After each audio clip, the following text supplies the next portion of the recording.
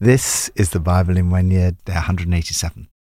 How to cope with the challenges of life. President John F. Kennedy said, "We stand today on the edge of a new frontier, but the new frontier of which I speak is not a set of promises, it's a set of challenges. It sums up not what I intend to offer the American people, but what I intend to ask of them.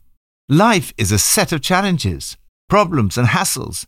We sometimes imagine that if we could just deal with the immediate challenge that we're facing, all our problems will be over. But life is not like that. If we resolve one problem, others are just around the corner. The temptation is to see these challenges as preventing us from carrying out the ministry God has given us. In actual fact, dealing with the problems is the ministry. As one former Bishop of Kensington put it, these are not the problems associated with the ministry, they are the ministry. The Bible is true to life. The psalmist faced pain and distress. Paul faced false accusation and frustration of being kept in prison on trumped-up charges. The kings in the Old Testament faced battles and a massive building project challenge. Our world is facing major challenges with a scourge of racism, modern slavery, climate change, mass starvation, wars and terrorism. As I read the passages for today, I'm reminded that the relatively minor challenges, problems and hassles that I face are nothing compared to what the people of God have faced in the past and still face around the world today. From Psalm 81. Sing for joy to God our strength. Shout aloud to the God of Jacob. Begin the music, strike the tambourine, play the melodious harp and lyre. Sound the ram's horn at the new moon, and when the moon is full on the day of our feast. This is a decree for Israel, an ordinance of the God of Jacob. When God went out against Egypt, he established it as a statute for Joseph. I heard an unknown voice say, I removed the burden from their shoulders. Their hands were set free from the basket. In your distress you called, and I rescued you. I answered you out of a thundercloud. I tested you at the waters of Meribah. Talk to God about the problems. Are you in a time of testing? God sometimes allows us to be tested, as he allowed his people to be tested by the waters of Meribah. But he does not want you to face the tests and challenges of life alone. You can talk to him about your problems. God says, I removed the burden from their shoulders. In your distress you called, and I rescued you. I took the world off your shoulders, freed you from a life of hard labor. You called to me in your pain. I got you out of a bad place. Whatever situations or difficulties you may face, you can bring them to God in prayer. God removed their burdens and rescued them in their distress. The psalmist starts, therefore, with worship, celebration, and joy. Sing for joy to God our strength. Lord, thank you that you are my strength and joy as I face challenges and problems in life. Lord, I call on you today to rescue me.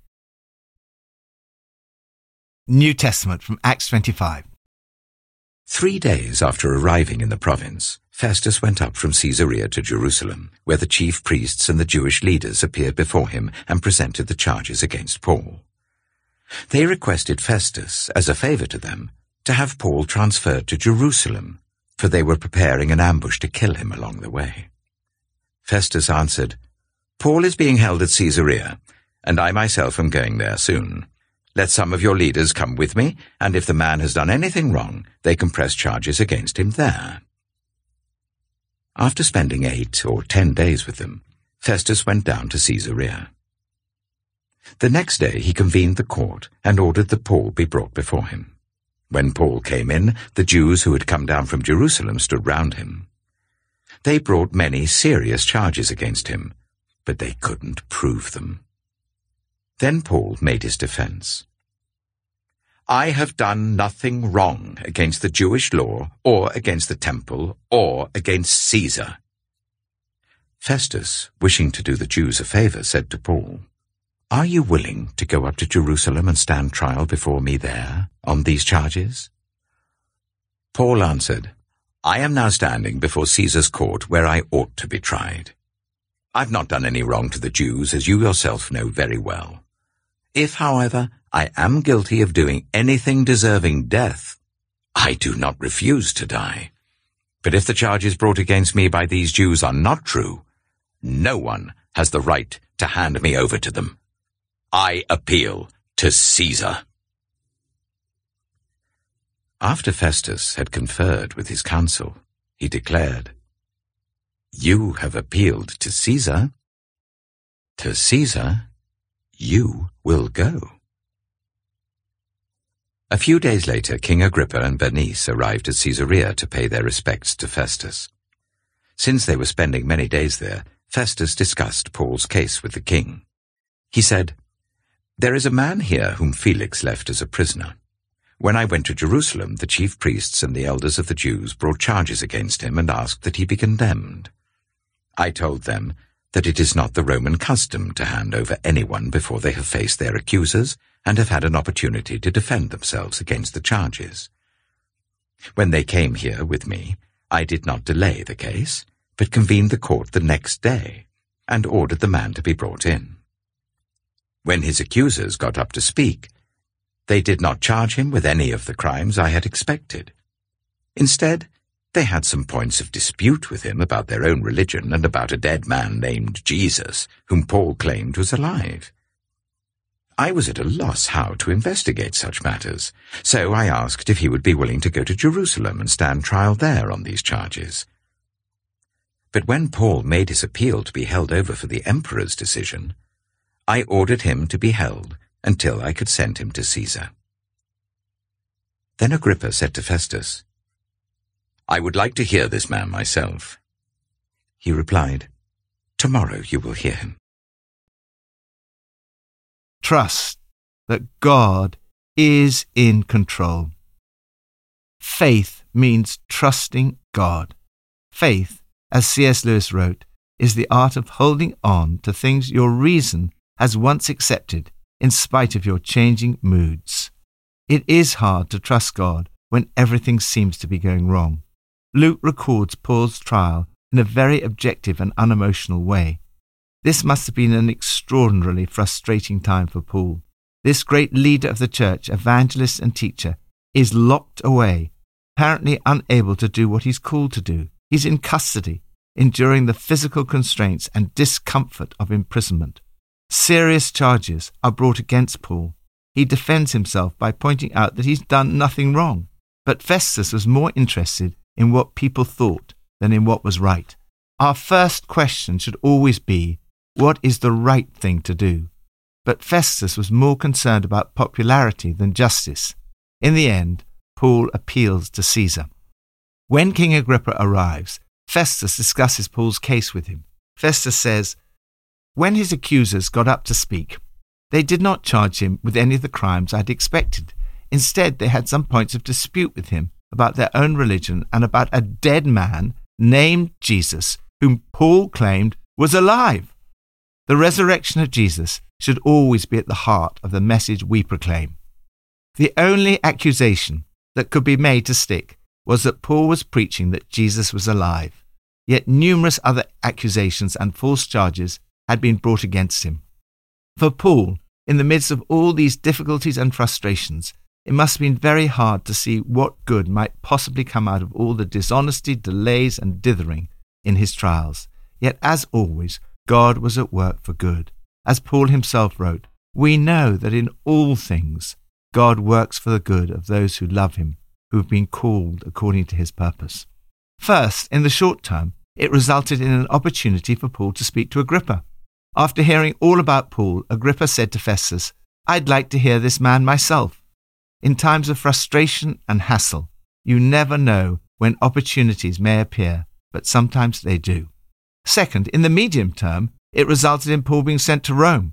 Paul had expressed his desire to go to Rome to preach the gospel, and the Lord himself had spoken to Paul, saying that he would testify in Rome. It was because of what took place in Paul's defense of himself that he was eventually sent to Rome. Third, in the long term, 2,000 years later, vast numbers of people have read Paul's story and been encouraged to know that he too faced false imprisonment, accusations, and criticism. I suspect that Paul would have been astonished in the midst of all these difficulties to know how much good was going to come of them. You may never know in this life how God uses your faithfulness in the face of challenges. Lord, thank you that you are with us whenever we face accusation and criticism.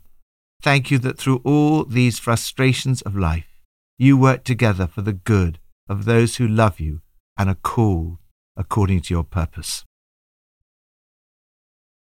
Old Testament, from 2 Kings 12-14.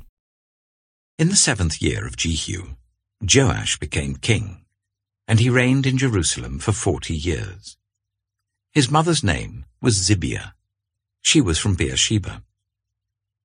Joash did what was right in the eyes of the Lord all the years Jehoiada the priest instructed him.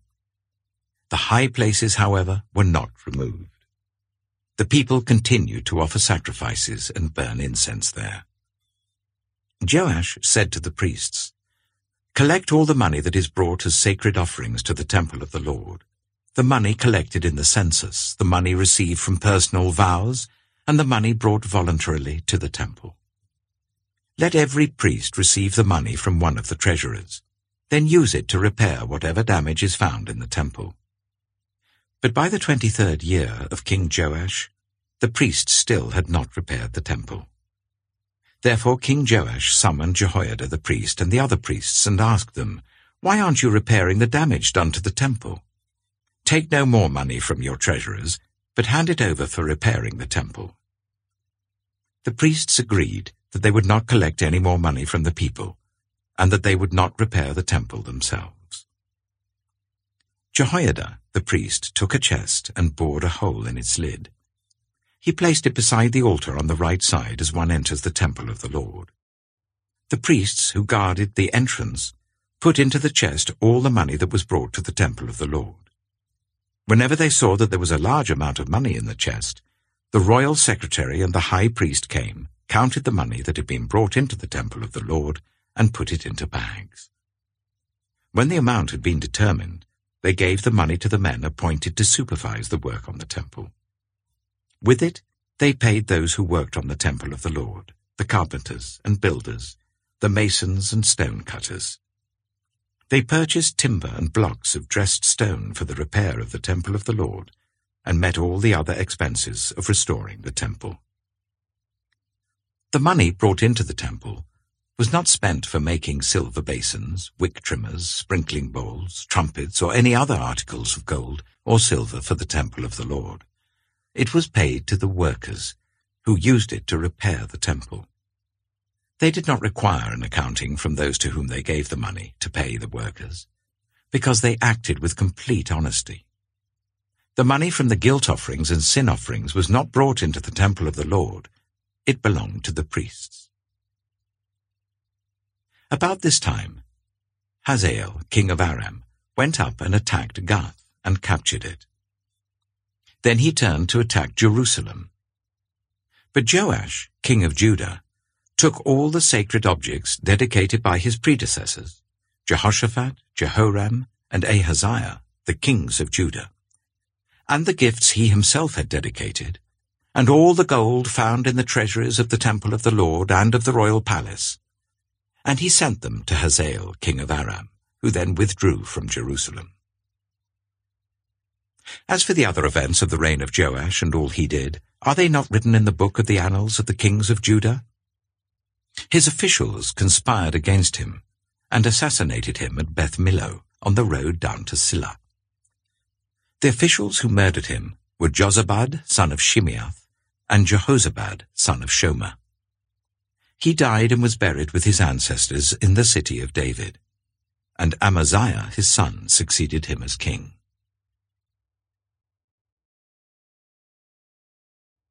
2 Kings, chapter 13. In the 23rd year of Joash, son of Ahaziah, king of Judah, Jehoahaz, son of Jehu, became king of Israel in Samaria, and he reigned for 17 years. He did evil in the eyes of the Lord by following the sins of Jeroboam, son of Nebat, which he had caused Israel to commit, and he did not turn away from them. So the Lord's anger burned against Israel, and for a long time he kept them under the power of Hazael, king of Aram, and Ben-Hadad his son. Then Jehoahaz sought the Lord's favor, and the Lord listened to him, for he saw how severely the king of Aram was oppressing Israel. The Lord provided a deliverer for Israel, and they escaped from the power of Aram. So the Israelites lived in their own homes as they had before. But they did not turn away from the sins of the house of Jeroboam, which he had caused Israel to commit. They continued in them. Also, the Asherah pole remained standing in Samaria. Nothing had been left of the army of Jehoahaz, except 50 horsemen, 10 chariots, and 10,000 foot soldiers, for the king of Aram had destroyed the rest and made them like the dust at threshing time. As for the other events of the reign of Jehoahaz, all he did and his achievements, are they not written in the book of the annals of the kings of Israel? Jehoahaz rested with his ancestors and was buried in Samaria, and Jehoash his son succeeded him as king. In the 37th year of Joash king of Judah, Jehoash, son of Jehoahaz, became king of Israel in Samaria, and he reigned for 16 years. He did evil in the eyes of the Lord, and did not turn away from any of the sins of Jeroboam, son of Nebat, which he had caused Israel to commit. He continued in them. As for the other events of the reign of Jehoash, all he did and his achievements, including his war against Amaziah, king of Judah, are they not written in the book of the annals of the kings of Israel? Jehoash rested with his ancestors, and Jeroboam succeeded him on the throne. Jehoash was buried in Samaria with the kings of Israel. Now Elisha had been suffering from the illness from which he died. Jehoash, king of Israel, went down to see him and wept over him. my father, he cried, the chariots and horsemen of Israel." Elisha said, "Get a bow and some arrows." And he did so. "Take the bow in your hands," he said to the king of Israel. When he had taken it, Elisha put his hands on the king's hands. "Open the east window," he said, and he opened it. "Shoot," Elisha said, and he shot. "The Lord's arrow of victory, the arrow of victory over Aram," Elisha declared. "You will completely destroy the Arameans at Aphek." Then he said, "Take the arrows," and the king took them. Elisha told him, "Strike the ground." He struck it 3 times and stopped. The man of God was angry with him and said, "You should have struck the ground 5 or 6 times.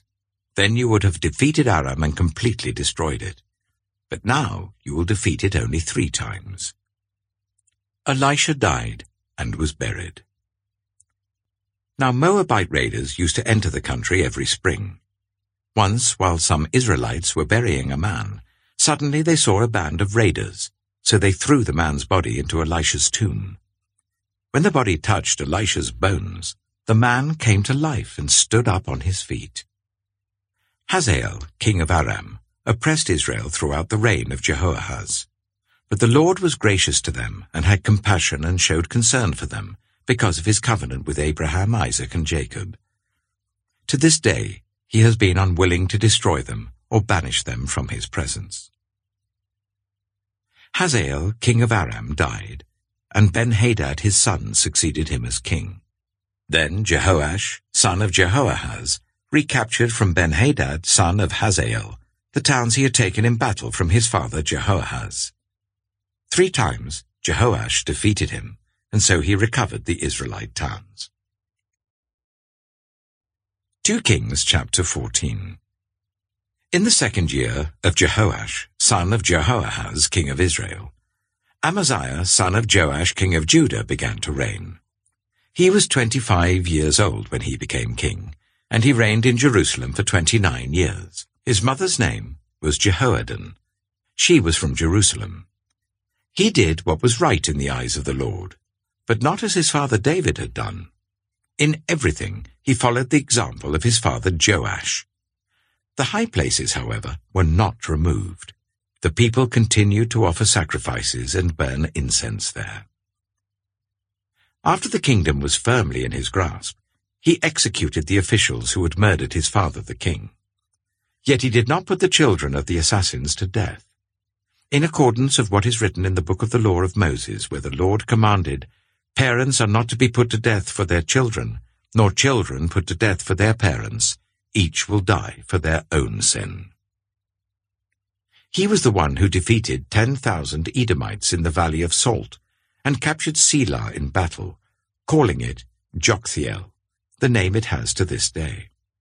Then Amaziah sent messengers to Jehoash, son of Jehoahaz, the son of Jehu, king of Israel, with the challenge, "Come, let us face each other in battle."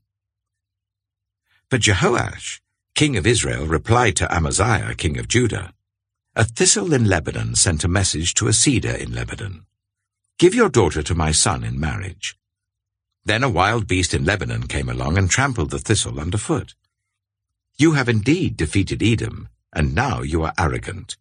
Glory in your victory, but stay at home. Why ask for trouble, and cause your own downfall and that of Judah also?"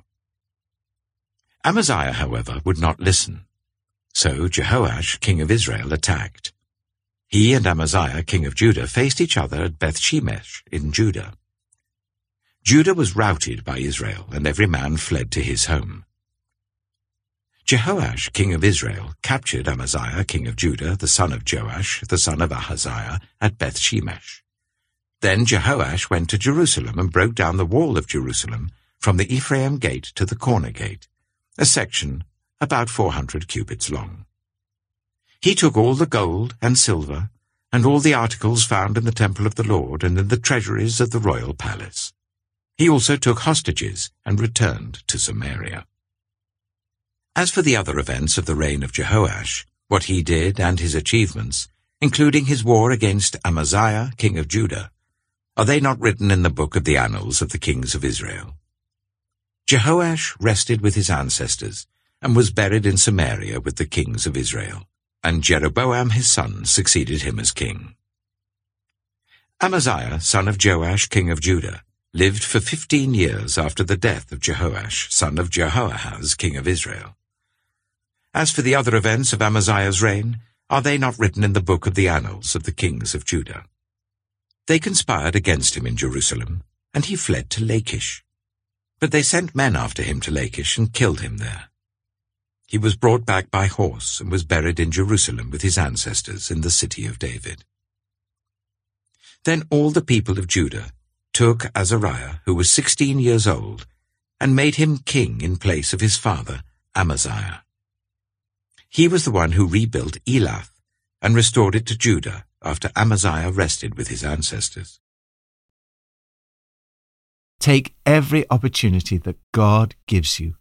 In the middle of this rather depressing history of the kings of Israel and Judah, there's an incident in the life of Elisha that encourages you to take every opportunity that God gives you, to be persistent and never give up. Leaders are a mixed bag. Some do evil in the eyes of the Lord, some do right in the eyes of the Lord. God is extraordinarily gracious, and when Jehoahaz, who did evil in the eyes of the Lord, sought the Lord's favor, the Lord listened to him. Whenever you seek the Lord's favor, he listens to you. In this list of leaders, Joash was probably the best example. He did what was right in the eyes of the Lord, even if it was only for part of his reign. Joash took on a building project. Like many projects, it took far longer than he expected. But by the 23rd year of King Joash, the priests still had not repaired the temple. The king calls a meeting and asks, "Why aren't you repairing the damage done to the temple?"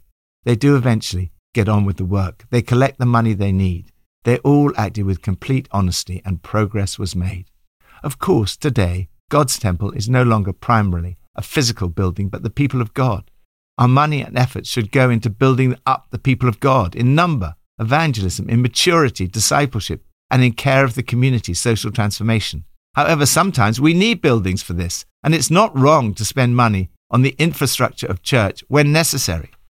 As well as the challenge of buildings, the people of God faced the challenge of battles. In particular, in this passage, we see how they had to face Aram.